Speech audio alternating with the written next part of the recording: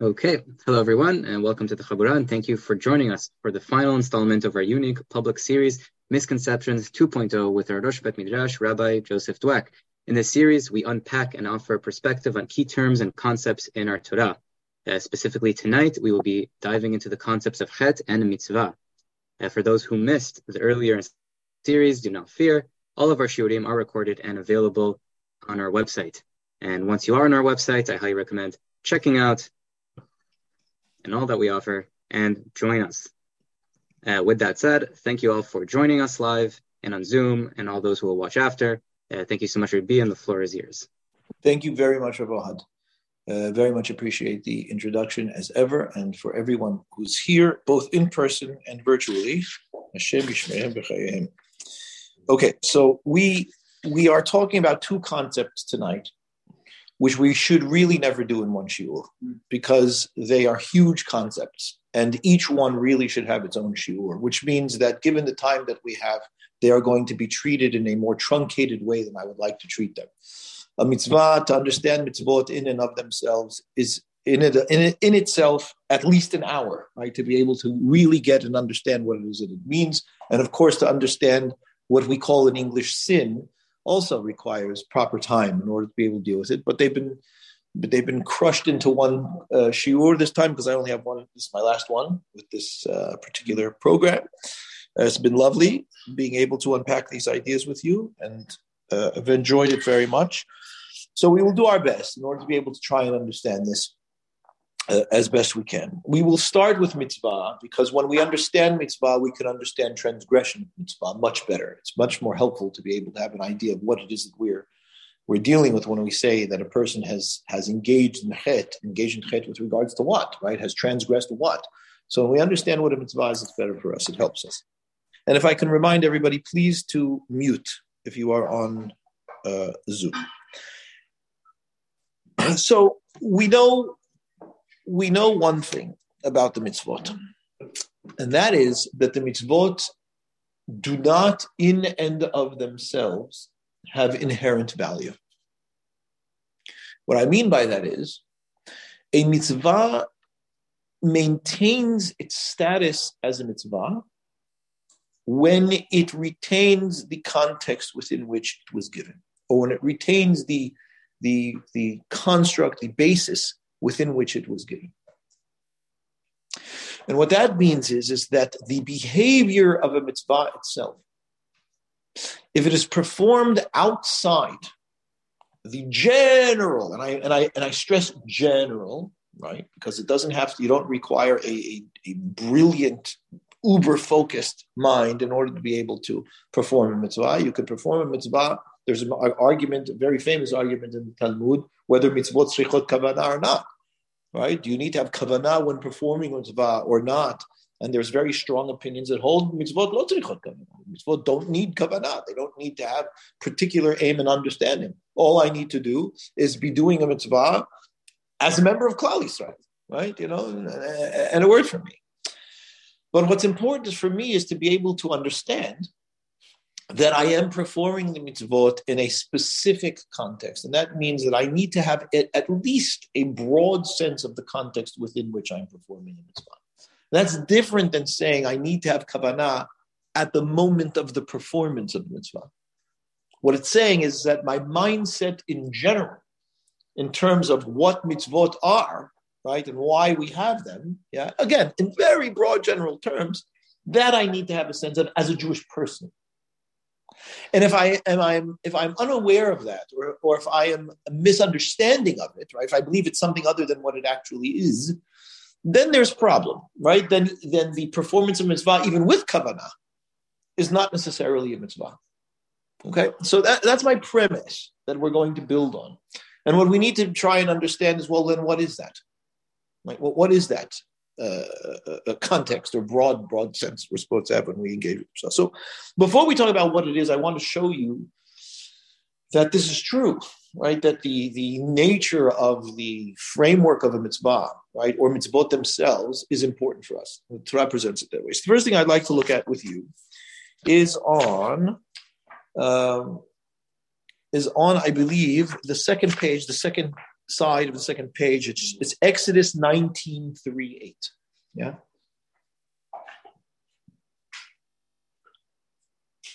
Okay.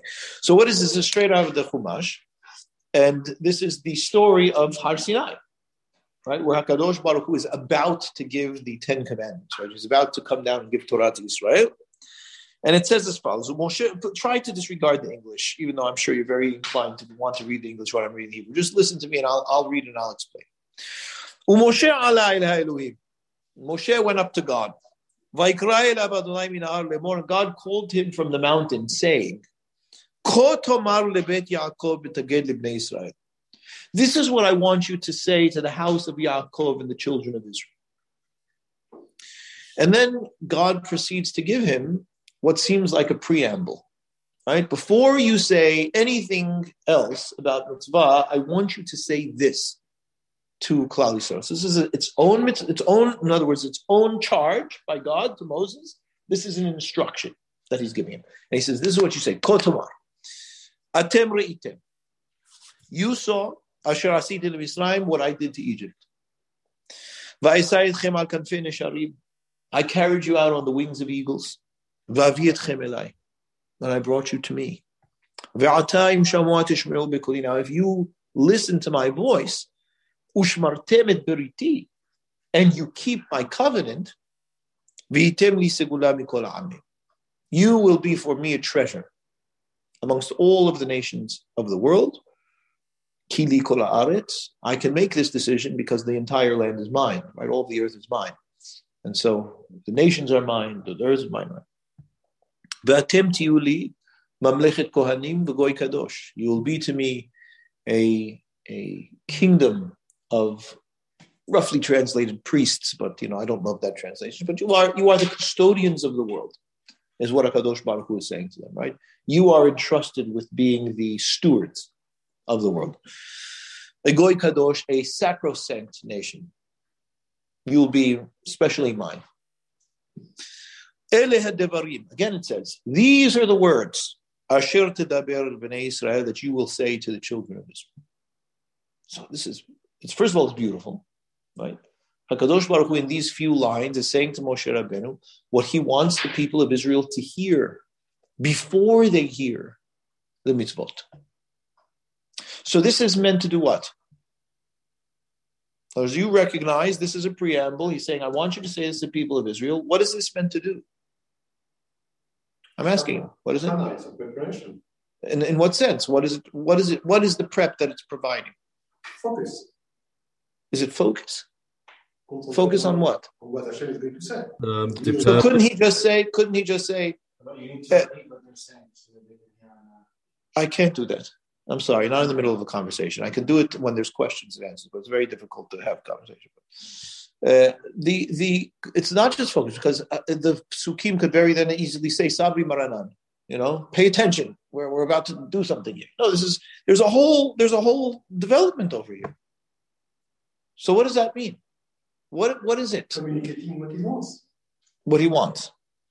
Okay, and so what does that do for us? If we're about to imagine you're the people standing there, right? You're the people that standing at the foot of the mountain. Moses comes down and says this to you. We're just making an offer. It's giving a context. Sorry? It's giving a context. In other words, what it's doing is it's framing us for what we're about to hear. Right? HaKadosh Baruch Hu is saying, listen, I'm your God, you're my people. It's you and me forever. I took you out on the wings of eagles. I brought you to me. You're my people. I'm your God. You keep my covenant. This is what you say. So what does that do? It sets the tenor for what's about to be said. Yes? Do you accept that? Right? It sets the tenor for what's about to be said.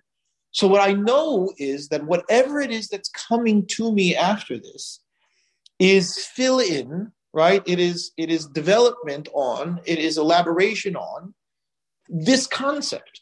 So the whole sitting, the whole Ma'amad Har Sinai is covenant, is relationship with God, is this mutuality between him and us for all time. We're special to him, and he's special to us. All right, would you accept that reading? Right? Okay, so that's what this is. So important is this, right? So if that's what it is, Imagine that Moshe gets this wrong. In other words, if it is so important that this tone be set, right, that this be the perspective, the definer, the qualification of what it is that's going to come afterwards, this has to be gotten right? You mean it has to be done properly, because if it's misunderstood by the people, what does that do? It completely redefines the mitzvot and what it is that they're meant to be. It's conditional. What does that mean? It's conditional. Obedience, if you obey. Correct. When you say it, what do you mean? The offer of being treasured, of being the kingdom of a holy nation. That's true. That's absolutely right.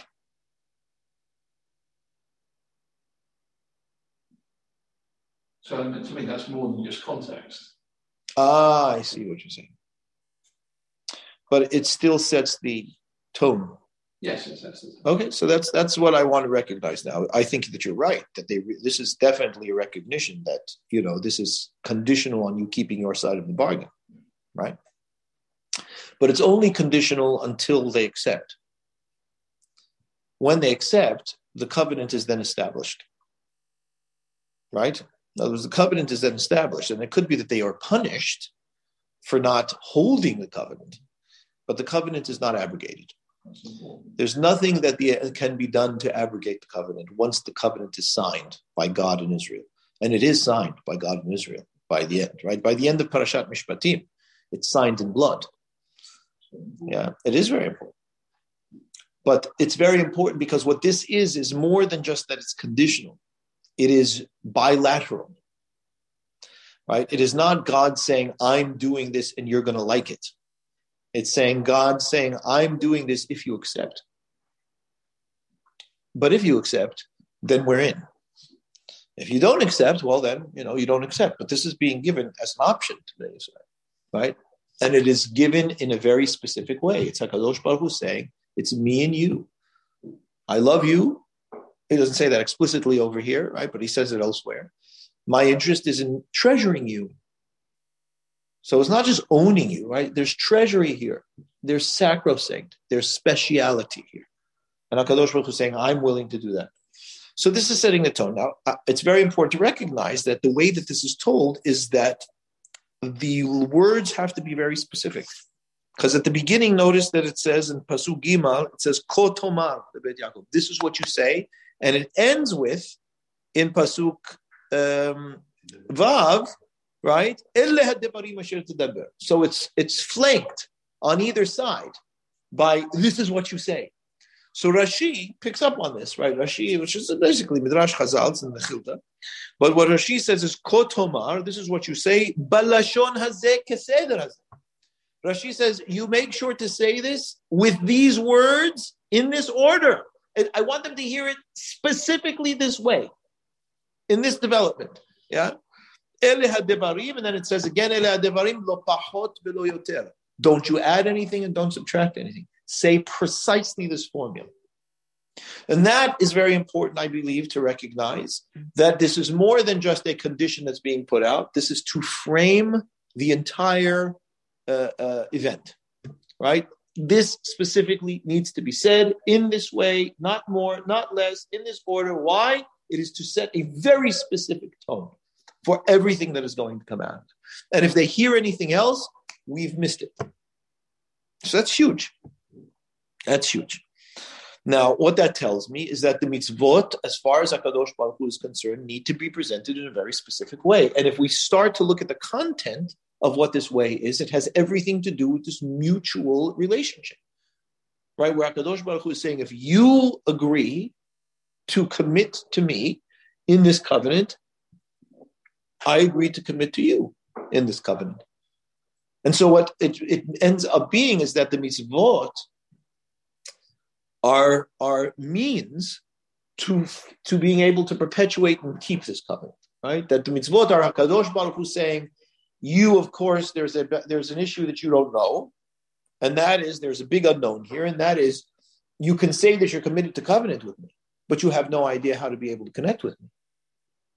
Why don't they know how to connect with God? Very simple. Because God is not a human.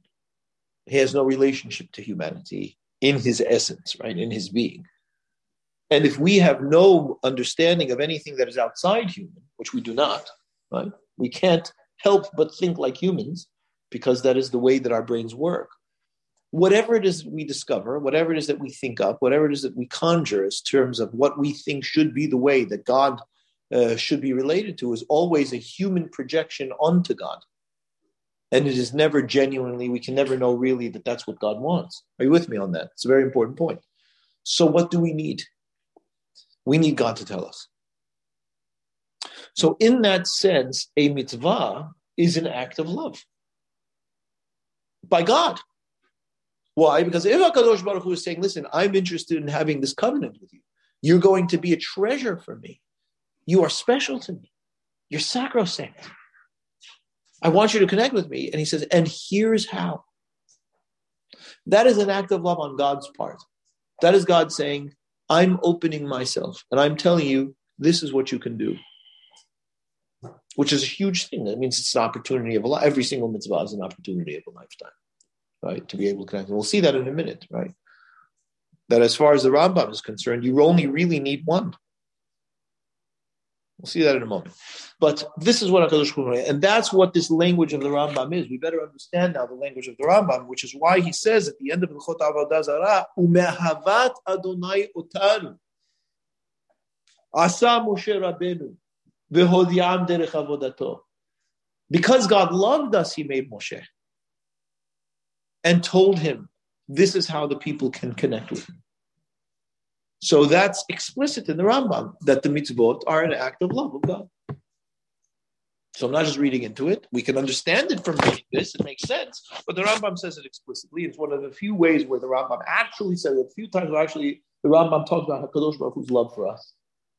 Well, if that is the case, it also means that our performance of a mitzvah is an act of love as well. Which is why the Rambam, right, when he writes the second book of the 14 of the Mishneh Torah, he calls it Sefer Ahava. Because he starts talking about the mitzvot, the performance of mitzvot that we do on a daily basis. Right? So the Kriyat Shema, the Amidah, and Tefillin, and Mezuzah, and Sefer Torah, and all of these things, right? These are daily engagements that we have with HaKadosh Baruch Hu. He calls it the book of love. Why? Because that's what these are. These are acts of love. So we see that over and over again, the context for mitzvot is very important. Why? Because only if the mitzvot are done within that context that I recognize a mitzvah. Are they gone? Are they gone? No, they're on. They can hear you. They just can't see. Okay. All right. So I'm just trying to focus. So it's hard for me. I'm trying. So they when we recognize that the mitzvot are essentially an act of love from God to us, and the performance of mitzvot is an act of love from us to Him. Love can deteriorate if the actions are performed for ulterior motives. Yes? In other words, if one does acts of love without the love, but for ulterior motives, because I think, when I give you flowers, it makes you happy, so it helps me. Yeah, because apparently it's what you like. You like these funny little colored petal things. Yeah, I give them to you. Well, that could be problematic. Could be problematic. I mean, imagine if this was done to you by somebody that you loved, and you realize that they only do it because they're trying to get something out of you, not because they really care very much about you and what it is that the connection with you means. How would you feel? Right? So I'll give you a very minor example of this. Let's say there's a husband that gets his wife flowers every Friday. The first few Fridays, they just got married, brings her flowers home on a Friday before Shabbat. How lovely. It's wonderful. Does it the next Shabbat. Lovely, how wonderful. Does it every Shabbat for the next 4 or 5 years. What happens to that potentially? Potentially. It's just routine. It's routine. And the problem is to get one. Right. Right. Now, does it need to become routine? It doesn't need to become routine. Because what will make the difference is who is bringing me the flowers, within which mindset, right? What is the excitement of it? What is the focus of it? How does this work, right? But if it's just like, okay, you're ticking the boxes each week and you're going and doing shopping, oh boy, and you're going and doing your shopping, it'll hopefully last us. And you're going and doing your shopping, and one of the things that you always get on Friday afternoon is flowers. It begins to lose its luster. Yeah. Now, if it's worse than that, if you're bringing the flowers because you can manipulate the person by bringing the flowers to get what you want out of it, that's a bit worse, isn't it? Like human nature. Well, human nature is not the issue here, right? It is and it isn't. It may be human nature, but that's also problematic, right? Because human nature is not in and of itself primed for healthy, connected relationships. It's the hardest thing we do. It takes a tremendous amount of training for human beings to be able to be engaged in healthy, connected relationships, including with God. So the reason I'm going through this with you is because if we understand the premise to be that the giving of mitzvah is an act of love from God and the performance of the mitzvah is an act of love from us, and that's the nature of this context, right? That God doesn't have to speak so poetically and say, I brought you out on the wings of eagles and brought you to me, right? It's very romantic, right? It's very loving and beautiful and saying, listen, you mean something to me. And us responding and saying, Na'aseh v'nishma, is also saying, you mean something to us. We're not even going to look at the details. We just want to be in it with you. That's love. Okay. So if we recognize that, we can much better understand some of the elements of the Nevi'im that basically were entirely sent because we were having problems keeping the mitzvot. And not only were we not keeping the mitzvot appropriately, we were cheating on God with other gods, which is what Avodah Zarah is. So you look at the majority of the Nevi'im, what is every Navi coming to tell us? Stop cheating on God. You're in a covenant with him and you're worshiping other gods. That's horrible. And not only that, when you worship him, you're only doing it for your own benefit. Stop doing that. So one of the more scathing nivuot, right? One of the more scathing prophecies is the haftarah that we read the Shabbat just before Tisha B'Av. It's called Shabbat Chazon, right? And Shabbat Chazon is called Shabbat Chazon because the haftarah opens with the first chapter of Yeshaya, which is Chazon Yeshaya ben Amos. Banim gidalti v'romamti v'hem pash'u bi, right? I raised children and they rebelled against me. And in the middle of the haftarah, it says something remarkable. It says, Echa hayta lezona kirya ne'emana. How is it that this faithful city uses the word ne'emana as faithful, right? Like we would use it in our terms, right? As opposed to cheating. How is it that this faithful city became a harlot? Zona. And what is a harlot if not someone who performs acts of love for personal payment? And that's what HaKadosh Baruch Hu is calling us. You're doing acts of love. Yeah, I see you're doing the mitzvot.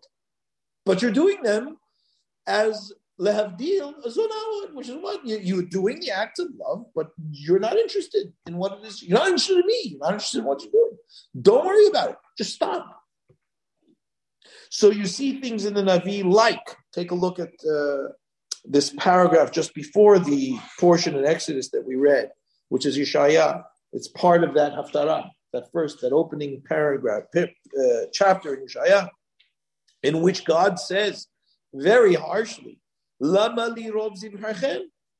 What do I need your sacrifices for? What do I need your slaughterings? Yomar Adonai, Sab'ati olot edim v'chelet miri.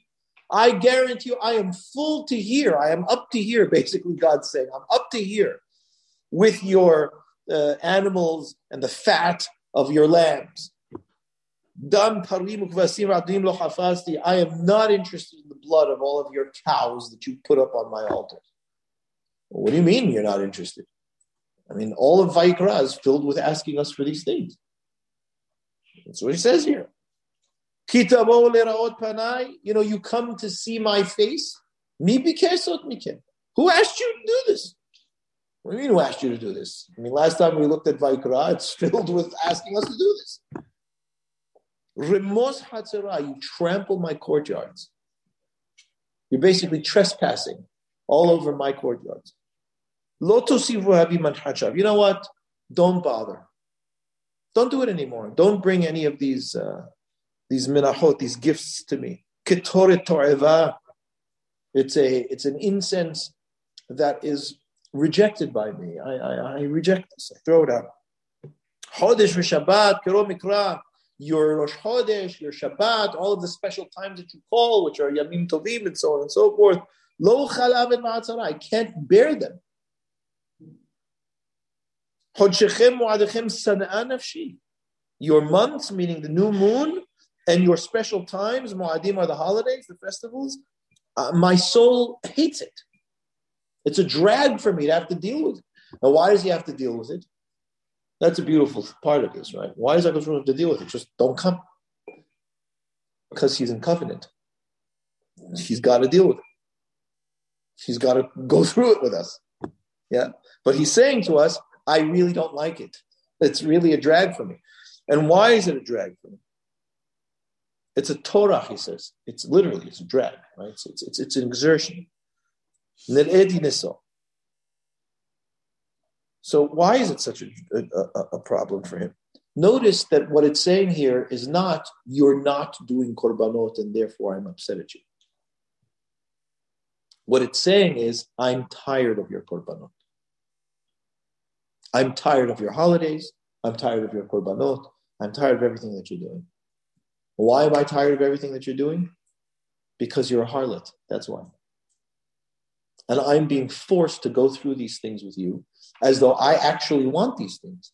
I'm not interested in. Do you think I'm interested in these four-legged creatures that you put up on your little altar there? The only reason I said anything about that in the Torah is because that's what you've got. So I gave you something that you had that you could use to be able to connect to me. You think I'm interested in the blood of your animals? Or I want a barbecue? I'm not interested in your barbecues. Go take your animals, take whatever it is that you're giving me, and forget it. And that's why it says, so if you look down at Pasuk Kaveh, that's where he tells you what's the problems. So what he's saying to them is, and then later on, he says, Mi tendis god latai. Right? Just somebody shut the doors already. Just shut it down. Forget it. None of this is necessary. For HaKadosh Baruch Hu to say that is, first of all, very concerning.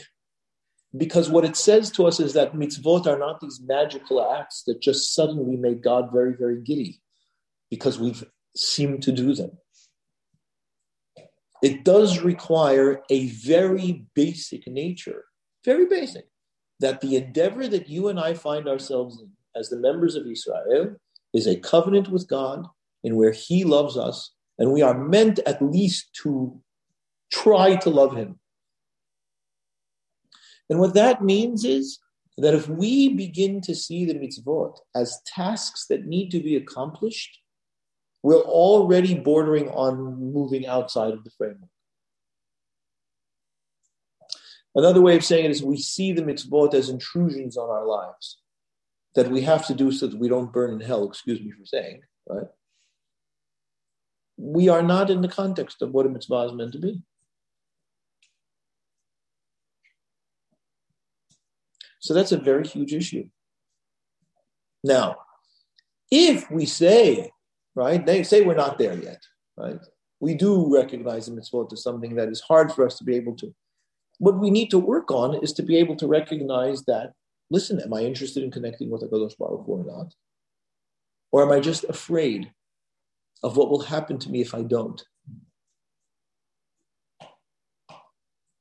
So what the Rambam says about that, and he says this in the first chapter, in the 10th chapter of Hilchot Teshuvah, I'll read it to you.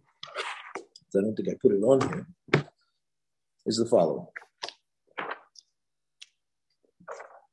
He says, look, not everybody at square one is ready to do this, which is why we have all of these stories of Bnei Israel for 1,000 years messing up. Because they're, for all intents and purposes, children, right? They're primitive human beings. Even in their own relationships and own marriages, it was not necessarily a given that love was a big part of it, right? I mean, if there was, then great. But that's not how people married, not until yesterday. I mean, for the majority of human history, people married for logistical reasons. And if there was love involved, well, great, that's a bonus. Yeah, that didn't mean that people didn't fall in love. They just didn't necessarily marry the people that they fell in love with. Okay, fine. But this is also why, by the way, that Harambam says over here. So I'll read this to you. Listen carefully, right? So this is how Harambam closes out Hilchot Teshuvah, and he basically sums up this idea here. And he says, look, there is training. We don't expect that people right out the gate are going to come into this whole endeavor loving. We don't expect that. We expect, like you say, that it's human nature, that people, they're looking out for number one. And if they're brought into this system, they're going to do it because of fear. So the Rambam says, Al Yomar Adam Hareni Yoseh Mitzvot HaTorah Ve'osek Bechochmata Kedei Shekabel Tabrachot HaKtuvot Ba O Kedei She'ezkeh L'Chayei Olam Haba Ve'efrosh Min Averot She'ezkira Torah Mehen Kedei She'anatzel Min HaKalot HaKtuvot Torah Kedei She'lo Yikaret B'Chayei Olam Haba. Rambam says, a person should not say, I am hereby doing the mitzvot of the Torah so that I can attain the brachot that are mentioned in it, or that I should get Olam Haba. And so too, a person should not say, I am keeping from transgressing the things in the Torah so that I should not avoid the curses in the Torah and avoid Ginam, or whatever, non-Olam. Now notice that the Rambam says, Al Yomar Adam Hareni. Right? What the Rambam says, you may be doing that. Don't say it. Don't make a statement that this is what I'm doing. It may be that that's why you're doing it. And if you're honest and true with yourself, you can come to be true and honest with yourself and recognize that that's what it is you're doing, in hopes that one day you'll grow into a better understanding, love and care and so on. It may be a very rocky journey, whatever. There may be ups and downs. But don't say as though you are proclaiming this is what you are properly doing. Don't say that, because it's wrong. It's the wrong way to do it. And that's what the next words. He says, En ra'ui la'avot et Hashem ala derech hazeh.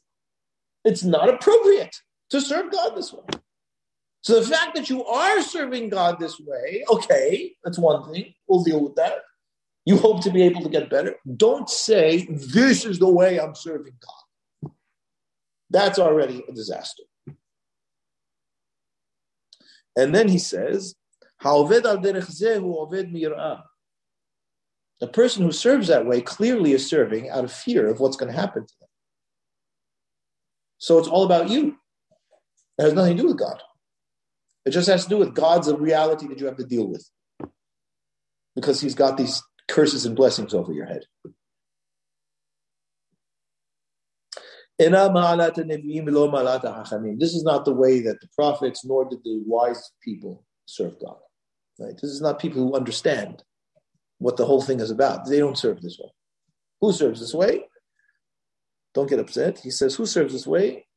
Ameh haaretz nashim uqtadim. Ignorant people, women, and children. Now, why does he include, I'm sorry to say, right? Why does he include women in that? Because in Harambam's time, women were not educated. It was just part of society. That's the way society ran. It wasn't necessarily right, but he's going to redeem himself over here, right? Because you'll see what he says. He says that's how they start. Ignorant people and women and children who are not formally educated start that way. But mechanchim otam la'avod mira. We start with them saying, this is what you should do, because if you don't, ad shetirbe da'atan, until their knowledge becomes greater. And that is going back on everybody. The ignorant ones, the women, the children, doesn't matter. Everybody is expected to learn more, to know more. So that, and that they should serve from love. And all Harambam is interested in, ultimately in his whole book, this entire thing, is moving from fear to love. which is why the next book is love. Right? So what does he say about, what does it look like to serve from love, says the Rabbi.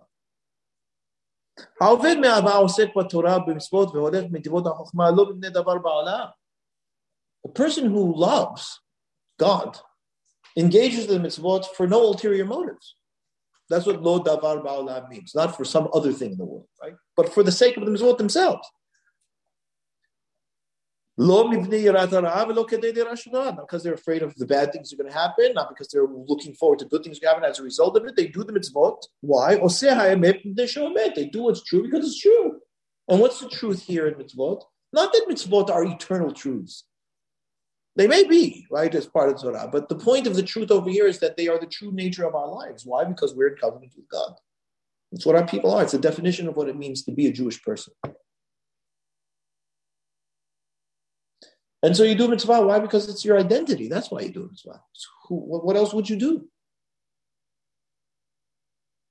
So if that sounds strange to you, right, well, then we've got work to do. But that's what the Rambam is. That's what the point of a mitzvah is. What else would you do? As a Jewish person who acknowledges the covenant, who recognizes that this is the ultimate defining nature of your life as a Jewish person, what else could it be? Nothing else makes you a Jew. You'll say, well, my mother does, right? Yes, but that's a very different covenant. Not very different, but it's a different covenant. The covenant of your mother being Jewish is the covenant of Abraham Avinu. The covenant that we're talking about over here is the covenant of Har Sinai. And the covenant of Har Sinai, where HaKadosh Baruch Hu, who makes this preamble and says to the people, I will be your God, and you will be my people, and will be treasured among all the other nations of the world. That's in terms of this covenant that includes mitzvot. And if I see myself as a member of Klal Yisrael who stood at the foot of Har Sinai, well, then there's nothing else for me to do except that. Now, it's possible for Jewish people to reject Har Sinai. Well, then fine. Then none of this applies. Don't do the mitzvot. But if you're doing the mitzvot, it's because you recognize that that's a reality. And if you recognize that's a reality, then there's only one reason that you do them, because it's the true thing, it's the right thing to do. It's the truth of my life. And he closes. And then he talks about the fact of Ma'ala, and he says at the end, or towards the end, he says, Kol shir hashirim mashal hu le'inyan zeh. He says the entire book of Shir HaShirim is a parable or it's a metaphor to this point. So what is Shir HaShirim? A love story. What a kind of a love story? It's an adult love story between two mutual adults who are in love with each other. And what Rambam is saying is that is how we are supposed to relate to HaKadosh Baruch Hu and us. That's the nature of the relation, which is why Rabbi Akiva says about Shir HaShirim, Kol HaSfarim Kodesh. All of the books of the Bible are holy, are special. Shir HaShirim Kodesh Kodeshim. Shir HaShirim is holy of holies. Are you with me? And davening, of course, is full of Syrian motives. Sorry? And davening, of course, is full of it on Syrian motives. Is it? Well, we've done for prosperity, we've done for health, we've done for how content is to be frustrated. Right. So is that complete? I mean, I'm not saying it's not consistent, this is how it fits. So it's important to ask that, right? It's important to understand how it is that fits. If you recognize that you are in this world co-creating your life with the ultimate creator, and that you are always in a joint endeavor with this partner, and that this partner has things that he can contribute to your life, right? You do this as a mutual work, and you share with this person, you share with this entity, yeah? The things that you're thinking, the experiences that you have, the worries that you have. You certainly say, I'm very grateful to you for who you are in my life, and what you mean to me. And these are the things that I'm dealing with. If you can help me with them, it would mean so much to me. That's very, very different. That's love. You don't do that with your spouse. If you genuinely love this person, you tell this person, listen, this is what I'm going through. I'm thinking about this, and I'm not sure what to do. What do you think? And very often your spouse say, well, you can do this and this and this. Well, yeah, thank you, sweetheart. That's right. Okay. What are you doing, HaKadosh Baruch Hu? It's exactly the same thing. If you look at it as though he's the big giver and you're the big taker, well, then of course that's how you're going to look at it. And that's why people say, who am I? I'm not worthy to ask God. And that's a bunch of nonsense. That shows that the person is a huge, arrogant fool. Why? Because all you're thinking about is yourself. Not you. Saying the person is only thinking about oneself. And thinking, okay, I got to get audience with God because he's gonna make this happen for me. Well, yeah, I mean, I guess if you look at it that way. Yeah. What you're describing is neutrality. Yes. The neutrality depends on a two-way relationship. Correct. What can we give God that he doesn't already have? Where's the neutrality You. in that relationship? What can you give God that he doesn't already have? You. Like Chazal say, Hakol bidei shamayim, chutz mirat shamayim. Everything is in heaven's hands, except your awareness of heaven, right? Your fear of heaven, your reverence of heaven. That's entirely in your hands. And that, kaviyachol, so to speak, HaKadosh Baruch Hu does not have. He wants you. And you are the only one that can give him you. And you can withhold you from him as well. That's entirely in your hands to do. Now, if you go through this world as a joint endeavor with him, right, and saying, you're my partner, that's the best partner that you can have in the world, there's no question about it. But you need to know that that's the reality of it. And there's doubt that people have with regards to that, and okay, so be it, right? But one then navigates one's life in that doubt. But that's the goal. The goal is to do this as a joint endeavor with HaKadosh Baruch Hu. You stand up in prayer to HaKadosh Baruch Hu as your partner.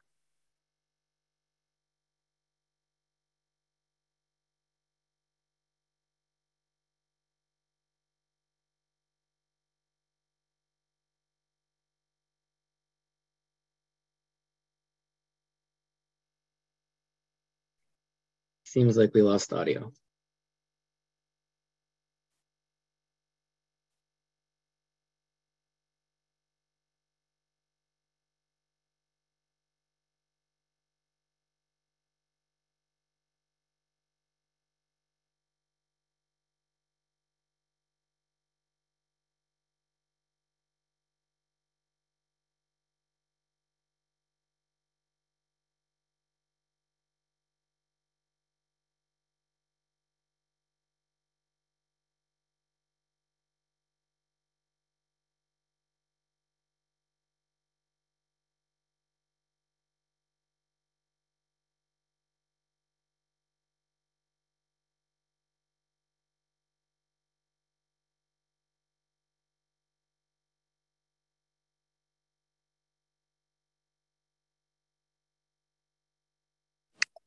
Because people tend to think that love does not include reverence.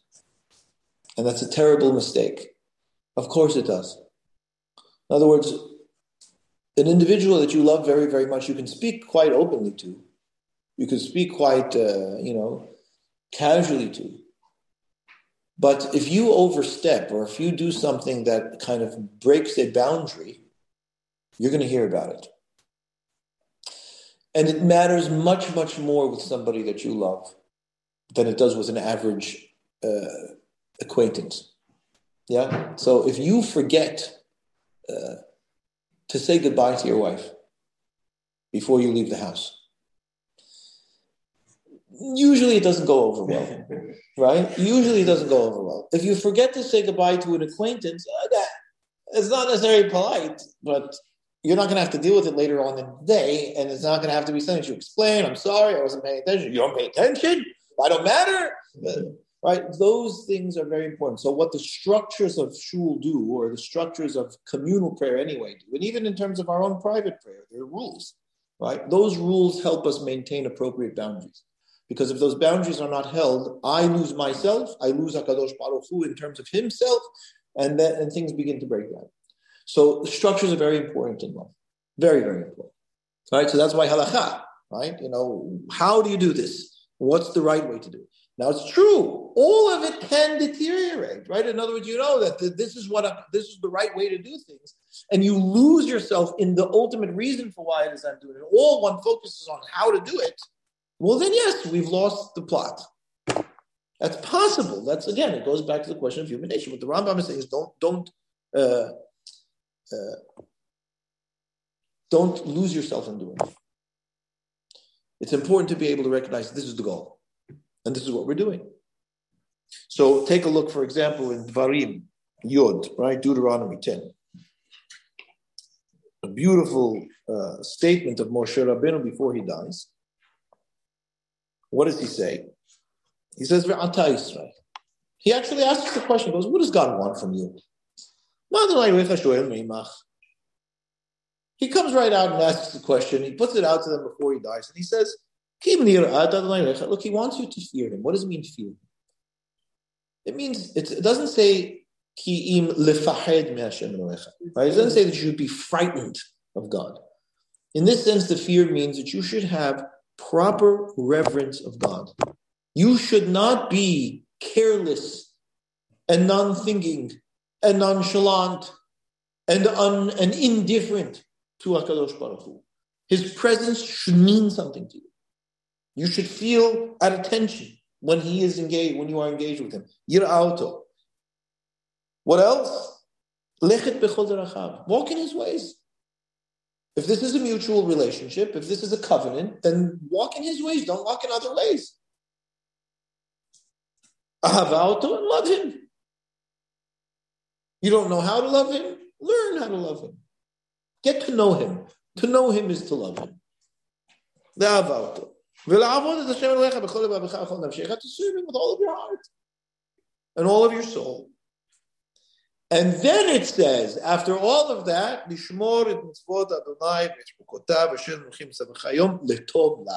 to keep his mitzvot, as I command you today, for your good. So the Ramchal points something out beautiful about this psukim. He says, you talk about the mitzvot and studying the mitzvot and doing the mitzvot and fulfilling the mitzvot and so on and so forth. So one of the questions he asks at the opening of the Mesilat Yesharim is, what about loving God? Loving God is a mitzvah. How much do you study about that mitzvah? You can learn about sukkah, an entire masechet, how high it should be, how wide it should be, what's a pasul sukkah, what's a kasher sukkah, what kind of schach can I use, what kind of schach can I not use. You literally have an entire masechet. And then that's just the sukkah. What about the lulav and the etrog, right? What does the etrog need to be? How high the lulav? What's the length of the lulav? We study and study and study and study. And that's with any mitzvah. Want to talk about tzitzit? We can talk about tzitzit too. We can do a whole thing on tzitzit. Want to talk about tefillin? Talk about tefillin. Want to talk about nerot Shabbat? Talk about nerot Shabbat. What happens if you light them? There's a whole Mishnah. What oil can you use in order to be able to light the nerot Shabbat? And so on and so forth. So he asks a very simple question. He goes, and how much time do we spend on the question of the mitzvah of loving God? Not much. Really? Well, shouldn't you spend time with that mitzvah? He says, yeah, it's pretty simple. That's interesting, he says, because loving God and fearing God is two of the 613 mitzvot, and yet in these psukim they're singled out, which means that they're highlighted, because then it says, so not only are they like all the other mitzvot that we should spend at least as much time trying to understand the details of them, they're singled out, which tell us that they in some way are meta mitzvot, right? They are the overarching mitzvot for all the other mitzvot. And those come first to contextualize everything else. And only after that does he say, Lishmor mitzvot Hashem. It's the last thing that's said. These are the preliminaries. So this also tells you about the nature of what a mitzvah is meant to be. So, in short, a mitzvah that is not performed within this context has the potential to cease to be a mitzvah. Even though the behavior is the same, the act is the same, all of it looks the same. But if I'm performing it in some foreign context, it no longer is the mitzvah that was commanded in a very specific context. Therefore, the Rambam writes at the end, also in Hilchot Teshuvah, Perek Zayin, and this I'm not sure if I put on the pages for you or not. I don't know if I did. I didn't. I'll read it for you.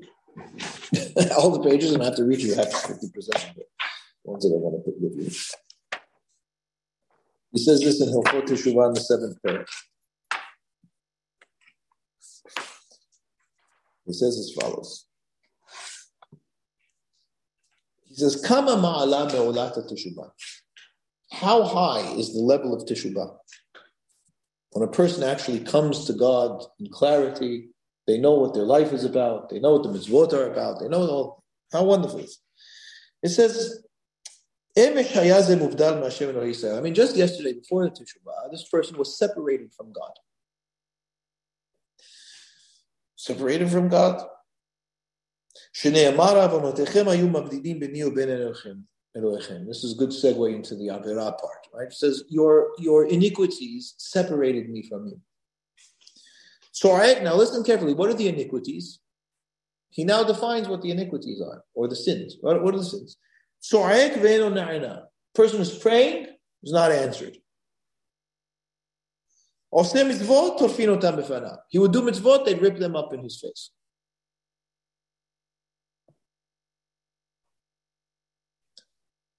Sounds a bit strange.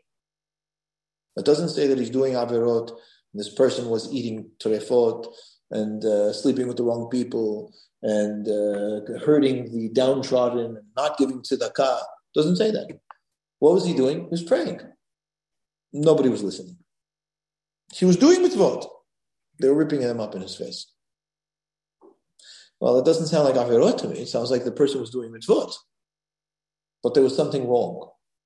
The person was doing mitzvot outside of the context of tshuva, which essentially means outside of the context of connection to God. That's what tshuva means, to return to God. And that's why he says over here, Avonechem ayu mavdilim b'di u'benechem. Your iniquities separated you from me. Now it's interesting that the pasuk uses the word avon. Avon is not avera or chet. Avon comes from the word, take a look, this is on your page. Avon comes from the following, take a look, the last page. Avon is from the root iva. You see? At the top of the last page? What is it? Bent, twisted. That's the concrete meaning of it. Iva is bent or twisted, which is another way to say that it's corrupted. Right? It's no longer upright. It's no longer straight. And that word ends up becoming perversion or corruption. Why? Because it's talking about the person not being upright and straight. Right? It's the person being bent and twisted. So like we would say, this is a twisted individual. Yeah? And that's what avon is. Avon is not an actual transgression. Avon is a state of being. It's a state of being of corruption. And that's why eventually it ends up being used, if you look in the third line, sin. It's synonymous with sin. Why? Because what causes you to be in such a state? Well, sin. But avon is the statement of the existential nature of an individual. And what that pasuk is saying is your corruption.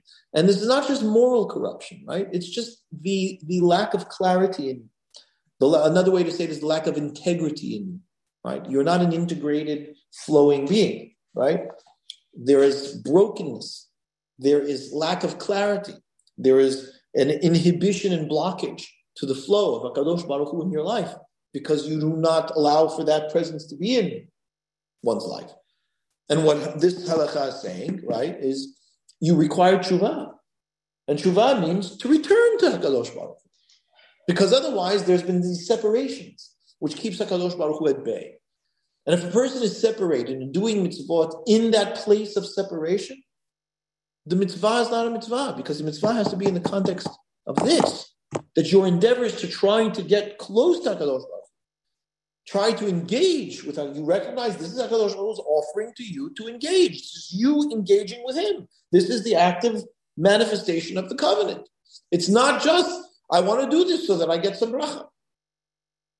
And that's why it is such an aberration. And I'm going to say this, I really am going to say this unabashedly because,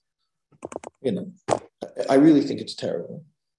When people say, do this mitzvah, it'll do something good for you. You get mazel for it. It's horrible to do that. You should run the other way from doing it. Because that's exactly what the Rambam says. Don't say you're doing it for that. So somebody else says it for you. And one must be very, very careful about that because it's very dangerous. Le'halacha, you can see it's very dangerous. So it's wonderful if, as a result of doing good and truth, goodness comes as a result of that. Okay, wonderful. But why would you want to do anything that isn't true anyway? Right? I mean, it's not real. This is the reality of our lives. So that's what Harambam says. He says here, what is a person doing? They're praying, they're not being heard. They're doing what they're ripping them up in their face. There's such a reality. How could you tell them? What do you mean? Well, that's what it means. So when we recognize the nature of mitzvah this way, it changes for us. And even if we're not necessarily there yet, practice. Practice is good. And that's why we tell little children, for example, right? We try to teach them good behavior, even though they have no clue, nor are they interested in it. So, your son hurts another little kid. Yeah? What do you teach them? Say you're sorry. That kid's not sorry. Right? Maybe they are, right? But it doesn't matter because we're not asking, are you sorry? Do you think you can say you're sorry now? We don't say you're sorry. Why? The child should learn that that's the right thing to do.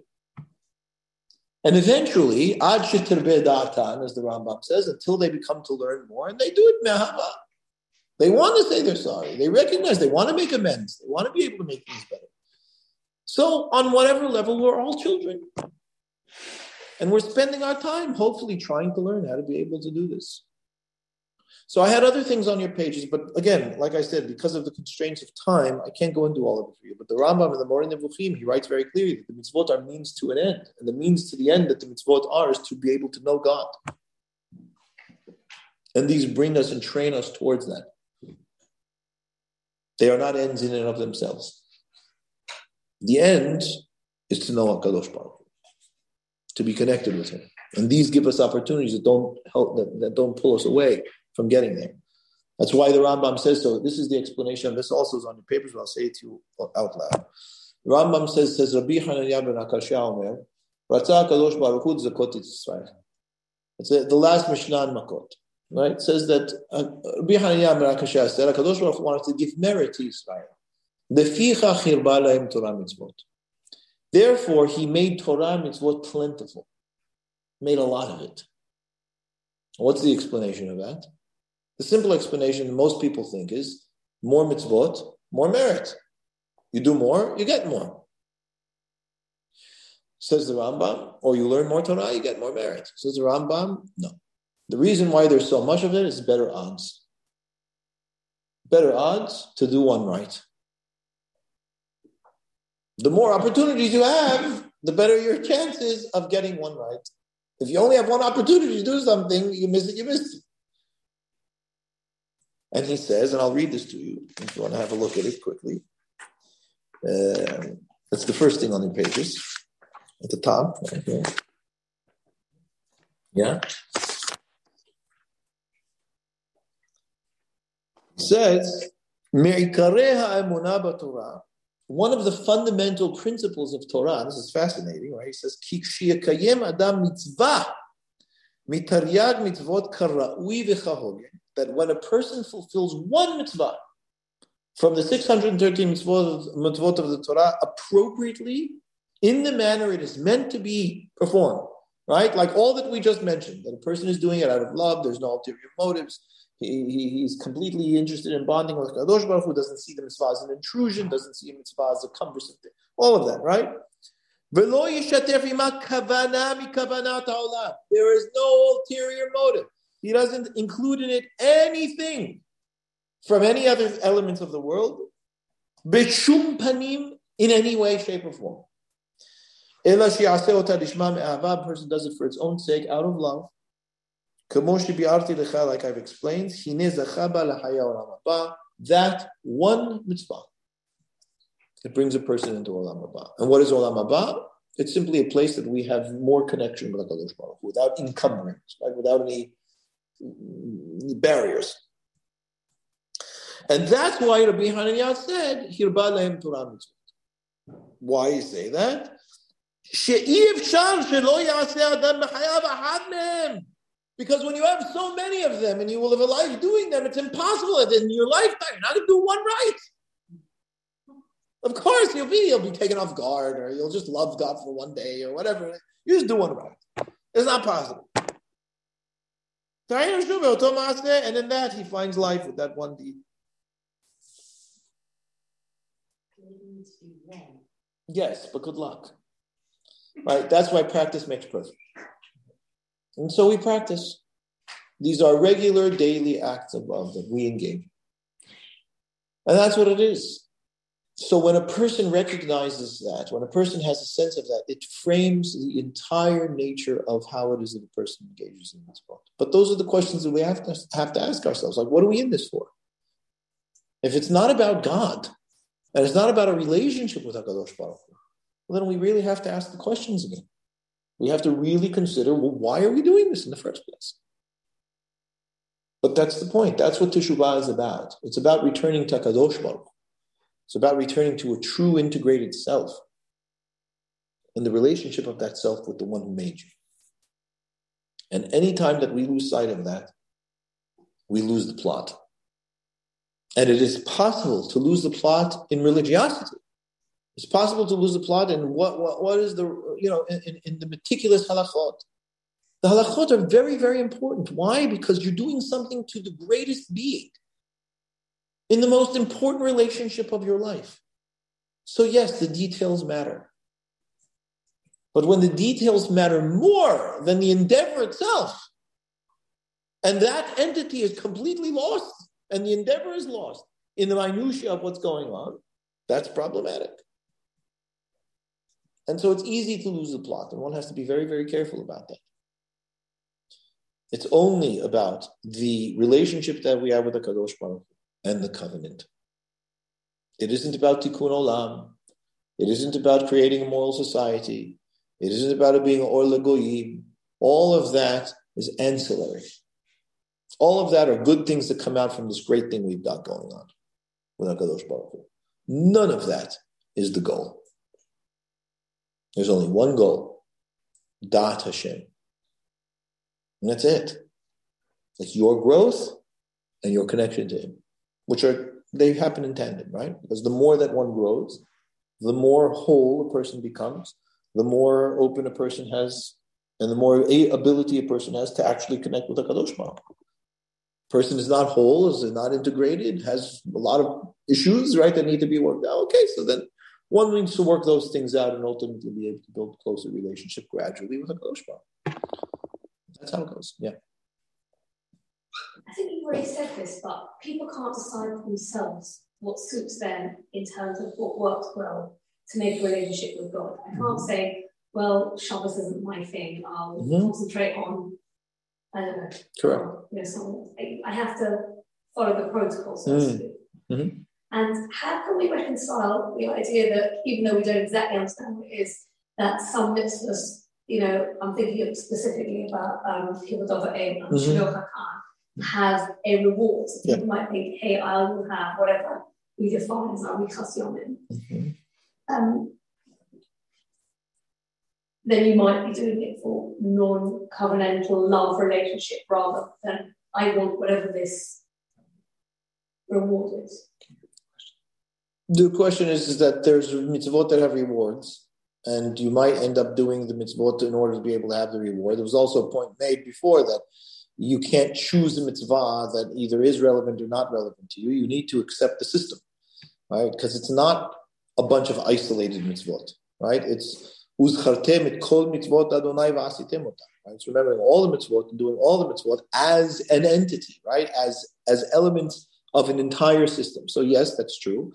And the second thing is, yes, the Torah gives indications of, intimations of what these mitzvot may provide for you on a local level, right? So it says, right? What is all of that? HaKadosh Baruch Hu saying, listen, I'm going to give you, it'll be good for you to do these things. Those are statements of HaKadosh Baruch Hu saying, I love you, and these are the things that I'm committed to doing for you. If you're committed to being in the relationship, this is what I want to do for you. So it's like how I love you, let me count the ways. And it's the same way that two people in love will say, I want to do this in this way. That's part of loving, right?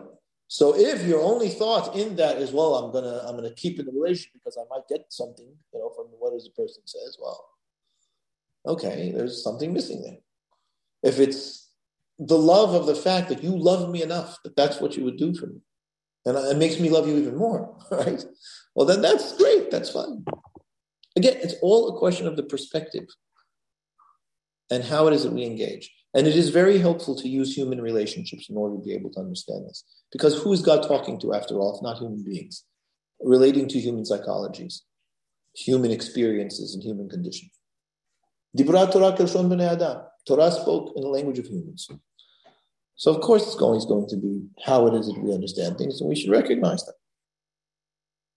Rabbi, it's a system where a minute proportion of humanity can even approach, meaning that who does mitzvah properly? Mm-hmm. And then there are people that want mitzvah the boat, there are people that are drunk, people that are hot all the time. So it's fantastic that Hashem wants this love relationship, but he didn't put the bar very high. That's correct. It is the most precious thing in the entire world. There is nothing more precious than this. There's nothing more precious than this. So yes, the bar is very high. That's true. You're absolutely right. So look, there's always the Brit of Abraham Avinu to fall back on, which is much more broad and much more general. And as long as your mother's Jewish, there's something special about you. Not that there isn't something special about human beings in general, right? There are, but there's this particular family that there's something about. That's always there. That's regardless of whether you're Shomer Torah, not Shomer Torah, you hold it, you don't hold it, that never goes away. And every single Jewish person has a right to that part of the covenant. But there's a whole nother layer, there's an entire other level in which it has to do with mutuality, like Rabbi Sam was saying. The covenant of Abraham Avinu is not so much mutuality, right? It is HaKadosh Baruch Hu committing to Abraham Avinu and all of his descendants because HaKadosh Baruch Hu was in love with Abraham. And he was so in love with Abraham, every grandchild of Abraham is special to him. And you get to ride on those coattails, right?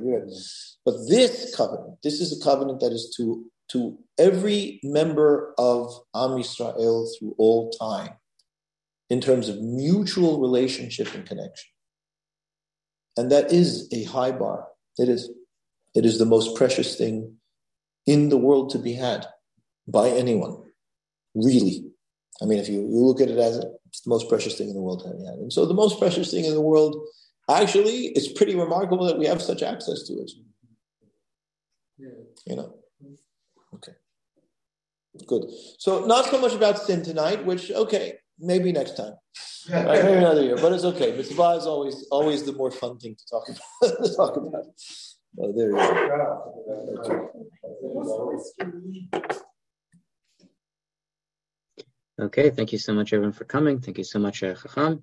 And stay tuned for all of the awesome things we're putting out. On Wednesday, we're continuing our series on Talmud study and how it was performed within the Geonim and the Sfaradi Chachamim. And we're excited to announce soon we're going to have a new book coming out, so stay tuned for that. And with that, thank you so much, everyone, and apologies for that technological nightmare. And Laila Tov, everyone. Thank you.